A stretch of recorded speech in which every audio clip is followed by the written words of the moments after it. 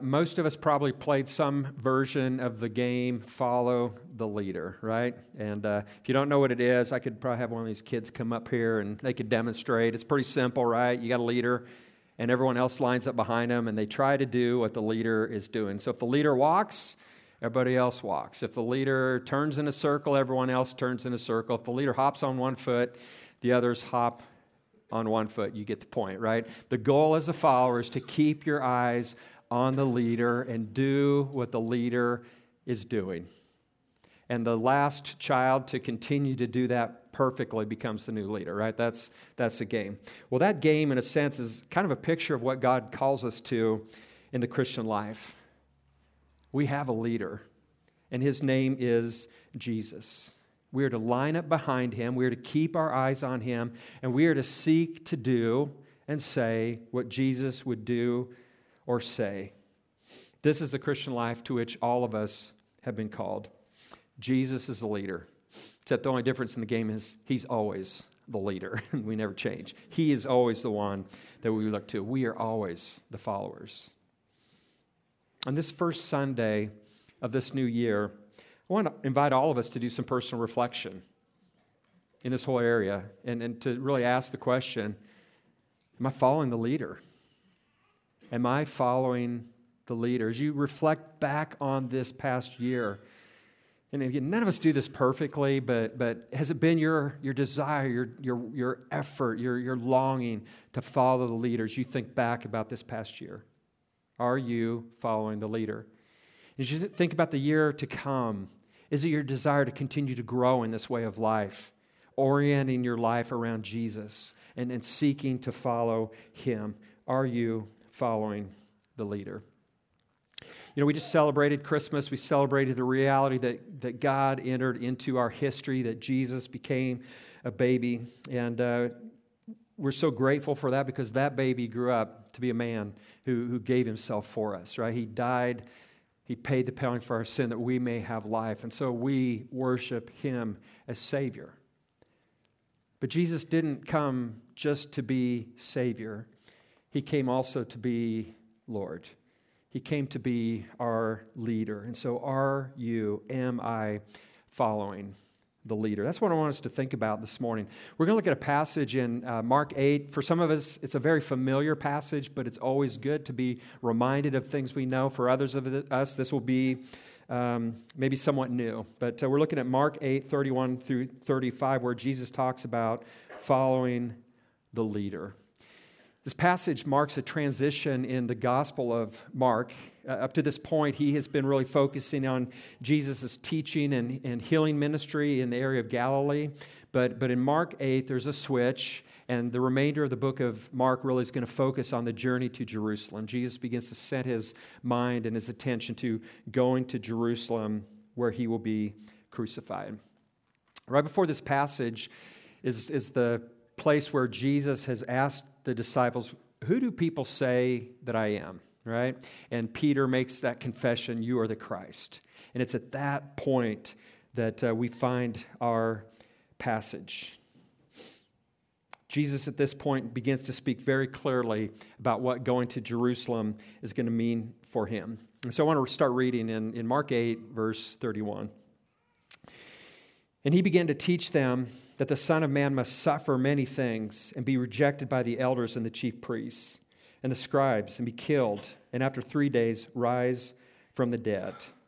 And then Mark says this, and he was stating the matter plainly, right?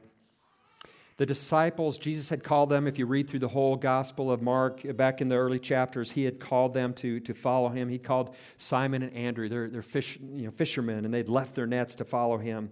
A little later, he called John and his brother James, who were also fishermen. We're told they leave their father and they begin to follow Jesus. In Mark 2, he had called Matthew, the tax collector, and Matthew rises and he begins to follow Jesus. Up to this point, following Jesus had been kind of an amazing thing. They'd seen Jesus heal and cast out demons. They had heard his amazing teaching. It was with authority like they had never heard before. They had seen him calm the sea and walk on water. They had seen him feed the 5,000. They had even been sent out by Jesus to proclaim the kingdom, the good news of the kingdom, and to cast out demons and to heal people themselves. I mean, up to this point, in a lot of ways, following Jesus had been a pretty amazing thing. But now, Jesus begins to talk about suffering and being killed. And that doesn't exactly compute with what they've experienced so far in following Jesus. It doesn't compute with what they thought about the Messiah. And so it goes on to say, and Peter took him aside and began to rebuke him. We sometimes wonder, like, Peter, what are you thinking? But the reality is, Peter is living this out in real time, right? We look at this with hindsight, 2020 hindsight, and understand why Jesus needed to go and suffer. Peter didn't have that perspective yet, and it just doesn't make sense to him. And so he begins to rebuke him.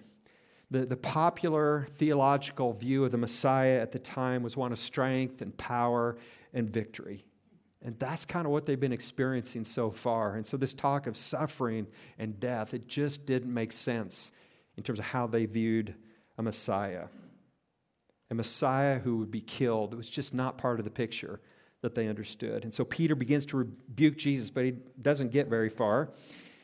But turning around and seeing his disciples, Jesus, rebuked Peter, and he said, "Get behind me, Satan, for you're not setting your mind on God's purposes, but on man's." And so in the presence of all the disciples, Jesus rebukes Peter. But there's this note that it says he turned around and he sees the disciples. And I think there's a couple of ways we could understand that. One is he's wanting to sort of protect them from this, the way Peter is thinking. But I think it's also very quite possible they all kind of are in the same place Peter is. And so it may be that the rebuke is actually for all of them. He's looking at them, but he's speaking to Peter. And he rebukes him because he sees in Peter's words satanic opposition, right? He'd had that wrestling with the enemy in the wilderness early in his ministry where the enemy was trying to get him away from his saving mission. And that same temptation is showing up here through the words of Peter. And so he rebukes Peter, and he tells Peter he's thinking in a worldly way. He's not thinking with God's perspective about this. He's thinking about his own interests, not God's. It's at this point that Jesus reminds those who have been following him what it looks like to follow the leader. It says, and he summoned the crowd together with his disciples, and he said to them, if anyone wants to come after me, he must deny himself, take up his cross, and follow me. And so we're told he's not only addressing the 12 here, but it says he summoned the crowd together with the disciples. And the fact that he starts with, if anyone wants to come after me means, this is an invitation for all, right? It's an invitation for us to follow him. But he says, if you want to follow me, here's what's required. Let him deny himself, take up his cross, and follow me. We have to deny ourselves. And when we think about that, to deny self, it doesn't mean to deny yourself something. Like sometimes when we go into Easter and there's Lent and we choose to give things up for Lent, like I'm going to give up caffeine or sweets or TV or whatever, and we deny ourselves something. That's not what he's talking about here. And those things, that can be fine and all. He's talking about denying self. He's talking about renouncing self.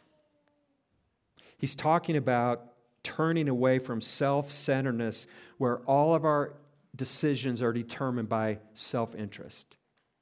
He's talking about replacing self at the very center and core of our life, and that's where Jesus needs to be. That's where God needs to be, at the very core of ourselves. That is required if we're to walk as Jesus' disciples, a renunciation of self. But he also says, if anyone wants to walk as a disciple, he must take up his cross. And again, sometimes when we think about this, we'll hear people say things like, my bad back, or that difficult family relationship or work relationship. I guess it's just my cross to bear, right? We speak of these sort of irritations in life as a cross to bear, but that's not what he's talking about here. In first century Palestine, the metaphor would have been incredibly clear. Someone who is carrying a cross, they were as good as dead. Someone who was carrying a cross was walking in submission to Rome. That's what he's talking about here. Jesus is saying to the 12, he's saying to the multitude, he's saying to us that if we want to follow him, we must die to self. We must choose to be in submission to God. To deny self and to take up one's cross is basically to say we give up the right of running our own life. Like, I'm no longer in charge. It's only when we do this that we can obey the final command to follow me. And when Jesus says to follow me, it's a present imperative. It's a present tense, daily, moment by moment thing that he's calling us to. But the only way we can do that is these decisive, denying self, taking our cross. Those are things that we get settled in the past so that in the present there can be this moment by moment following of Jesus. It's the only way that we can follow the leader. This is the call of discipleship. This is what it looks like to follow Jesus as our leader. And Jesus knows as just the crowds and the disciples and us hear this, the cost can seem so great. And so in verse 35, he says, For whoever wants to save his life will lose it, but whoever loses his life for my sake and the gospel's sake will save it. And so if you want to keep yourself at the very center and hold on to your life, it says ultimately you lose your life. But if you will displace self, if you put God in the very center of your life, if you will die to yourself, that's where you find true life. In other words, it's worth it. That's what he's saying. The disciples had been called to follow Jesus. They had been on this journey for some time. They had followed him. But here in Mark 8, Jesus is given a fuller explanation of what it means to follow. He's deepening their understanding. It means yielding all. It means choosing to follow him. And in this we see a pattern that we're all called to. A pattern for all of us who are believers in Jesus. We're to follow Jesus like this. He is not just to be our Savior. He's to be our Lord. He is to be our leader. We're to follow him moment by moment. And we can only do that as we deny self, take up our cross, and then choose to walk with him in a moment by moment way.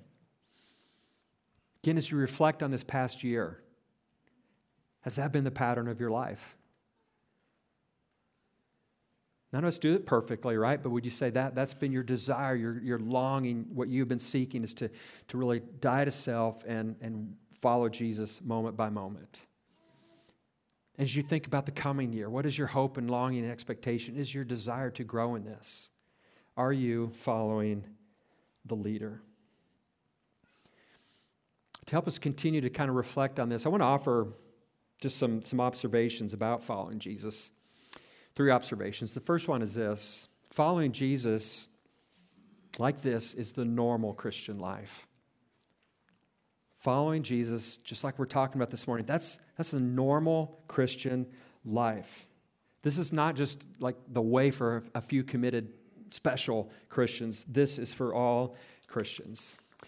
The Bible doesn't give 2 classifications of Christians, those who are believers and those who are disciples, those who are saved, those who are disciples. It's all one. To believe in Jesus is to follow him. To have faith in Jesus means to walk as a disciple of him. Anyone who is not following Jesus like he's describing here is not living the normal Christian life. As you think about this, as we've been talking about following him in this way, I'm curious what's going on in your heart. Is there longing? Is there a desire? Is there a yes to this?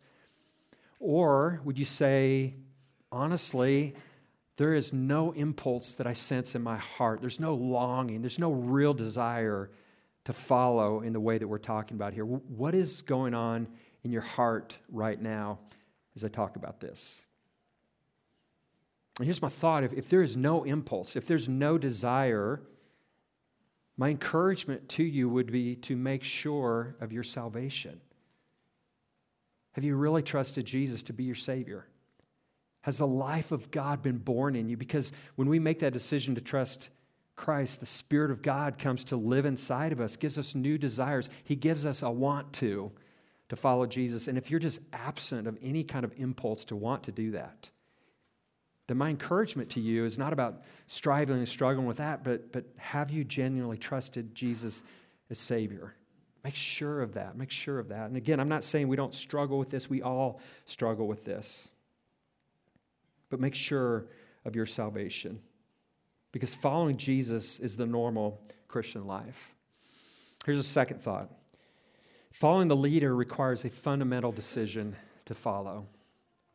Following the leader requires a fundamental decision to follow. That's what Jesus is calling his disciples to here. That is what he's calling us to here. Anyone who wants to follow him, there is a choice to make. It's the choice of giving up the right to run our own lives. It's the choice to give up our own agenda. It's the choice to put Jesus at the very center of our lives and to follow him regardless of what that means. I've shared this story of my own experience in the past, but I want to share it again because this was sort of my journey with this challenge. Over the Christmas break of my junior year in college, I traveled to a Christmas conference with my campus, a Christian conference, and towards the end of that conference, a speaker gave a talk about and a challenge to make Jesus the Lord of our lives. At that point, I'd been a Christian for some time because I'd trusted Jesus as a young boy. And at that point, I was reading my Bible regularly. I was praying. I would share my faith occasionally. I was leading a Bible study on campus. But I'd not truly made this decision. I was still in charge of my life. I was still calling the shots. I was like holding on to my life like this. It's mine. I'm holding on to it. And the speaker was challenging us to give up control of our lives, to commit to Jesus, that we would go anywhere and we would do anything that he wants us to. At the end of that talk, he asked all who were ready to make that kind of decision to really say, Jesus, you're going to be the Lord of my life. I'm going to follow you to stand. And all around me, hundreds and hundreds of people were standing. To the left and right of me were friends from my campus standing, while I remained seated. I think the same talk had been given something similar the year before, and I stood. But this year I was actually honest. And I knew I could not say I'm really yielding my life to Jesus. And so I sat there with kind of an honest assessment of what was true within me. But even as I sat there, there was something deep within my heart. There was a want to get to that point. Remember leaving that conference, it probably got over January 31st, January 1, something around there, headed back to school. And over the next 7 days, God continued to bring me to that. Am I willing? Would I make Jesus really the Lord of my life? And over the next several days, God, he really was pursuing my heart. And it was on January 7th, 1985, 39 years ago, this very day, that I got on my knees in my bedroom, in my duplex in Kearney, Nebraska, where I went to school, and I yielded my life to Jesus. And I know it was that day because in the inside flap of the Bible that I was carrying there, my Ryrie Study Bible, some of you had those Ryrie Study Bibles, I wrote this: Lord, today I make you Lord of everything. Take my life and use me. I will go anywhere and I will do anything that you want me to. I am not my own, but I'm your bondslave. I choose this as a response to your love and grace towards me, which brought me to salvation in Christ. Following Jesus requires a fundamental decision to follow him. It really does.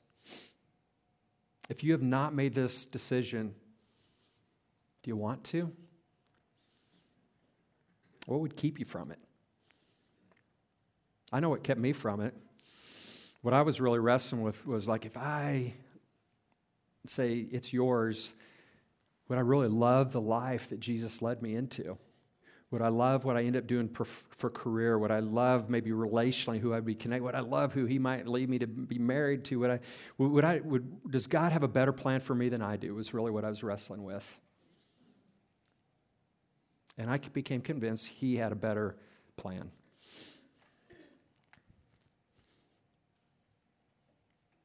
If you've not made this decision but want to get there, I would encourage you just to begin calling out to God. You can't fake it, right? He knows what's on your heart. But if you find an impulse, a desire, a want to get there, whatever that might mean, just ask God to bring you to a place where you would willingly and joyfully submit to his leadership. Ask him to bring you to a place where you understand that this decision to give up the right to run your own life is what is truly good and satisfying, will bring joy into your life. Not necessarily an easier life, but ask him to lead you to that place. Because following Jesus requires a fundamental decision like that. Here's a third thing. Following the leader requires a daily decision to follow. Yes, we have to sort of settle the matter. We have to make that decision, because how can I daily follow him? But we do need to daily kind of continue to renew this decision. We all are, self-centeredness wants to rise up, right? We all have this tendency to kind of want to pull back commitments we've made. And the hymn says it well, prone to wonder, Lord, I feel it. Prone to leave the God I love. We all feel that pull. And so there is this need to continue to renew in a daily, fresh way. I need to do this. We all need to do this. The life of following Jesus is the better life, but it's not necessarily the easier life. Following Jesus is the better life, but it's not necessarily the easier life. That's why we have to continue to renew this, because sometimes following Jesus comes with difficulties and challenges and sacrifices and hardship. Sometimes following Jesus is a life of being misunderstood and to be mistreated even. And we have to renew this decision. It's the better life, but it's not necessarily the easier life. And so that's why we have to continue to, in a fresh way, say, Jesus, I'm going to follow you today. Following the leader requires a daily decision to follow. It's the normal Christian life. Following the leader requires a fundamental decision to follow. Following the leader requires a daily decision to follow. Are you, do you want to follow the leader? Before we kind of transition to communion, I wanted to mention, Jennifer was talking about the kingdom, that group that we're offering. I think the kind of immersing yourself in that context and that content, thinking about kind of the story of God and what it looks like to live consistently with the story of God and to walk out discipleship. That could be, if you're wanting to see your heart move to a place of submission, something like that could be really a very helpful thing. So I encourage you to think about that. So I mentioned during my junior year in college, I made that fundamental decision to follow. And honestly, as a result of that decision, as a result of giving up control of my life has turned out much differently than what my plan was. I'm doing things that I never thought I would do. I've been places, I've done things that it was never part of my agenda. And I haven't always followed him perfectly. It's always a struggle. But 39 years to the day from bending my knee to the lordship of Jesus, I can honestly say with full conviction, there are no regrets. No regrets. Again, it's not the easier life, but it's the better life. I can think of times where where I've taken back control, where I've said, I'm going to do this my way. And when I've gone that way, that's where I have regrets. But never when I've really gone Jesus' way. Never when I've followed him as a leader. Today, as we come to communion, we eat the bread and we drink the juice as a reminder that Jesus gave his life for us. His body was broken, his blood was shed that our sins might be forgiven, that we might have spiritual life. Jesus, compelled by love, gave himself for you and for me. And honestly, that's at the core of what moved me to say, I can trust God. If Jesus would love me in the way like this, that he would sacrifice everything for me, then maybe it's possible that he actually knows what's best for me. It's what we are celebrating in communion is the heart of what moved me to submission. And so wherever you're at this morning as we celebrate communion, let me encourage you to think about the death, the sacrifice of Christ. And if you're already in a place of submission, then this is an opportunity to thank God and to invite him to continue to strengthen that resolve. But if you're struggling with this, and it's okay that you're struggling, but just ask God to use the reminder of Jesus' sacrifice for you to move you to a place of surrender. Have faith. We invite all who have trusted Jesus as Savior to join us in this celebration. If you didn't grab the communion supplies as you were coming in, feel free to slip outside the doors and grab those right now. For those who are at home, we hope you've planned ahead and have some bread and juice to join us in this celebration. In a moment, we will take the bread, and after some scripture, we will eat together, and we'll take the juice, and after some scripture, drink together. But I want to pray and give you a moment just to talk to God, to listen to God. Can you pray with me? Father, we thank you for this morning and these words from Jesus to deny self, take up our cross, and to follow him. God, in these moments, would you show us what's true about ourselves? In these moments, would you help us think about what an amazing love is demonstrated, that you would send your Son, and that your Son would enter into this world, that he would give everything, that he would shed his blood for us, and let that reality move us to a place of submission.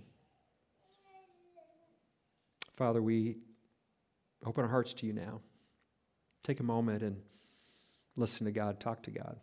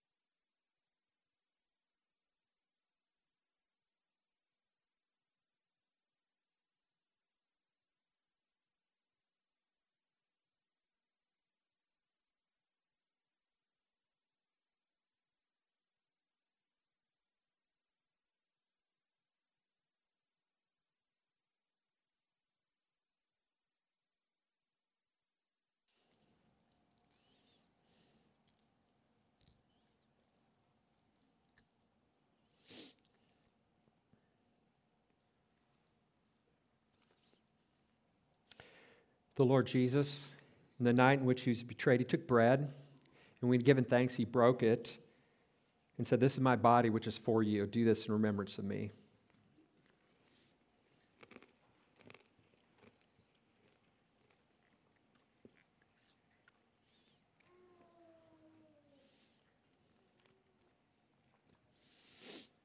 In the same way, he took the cup also after supper, saying, "This cup is the new covenant in my blood. Do this as often as you drink it in remembrance of me."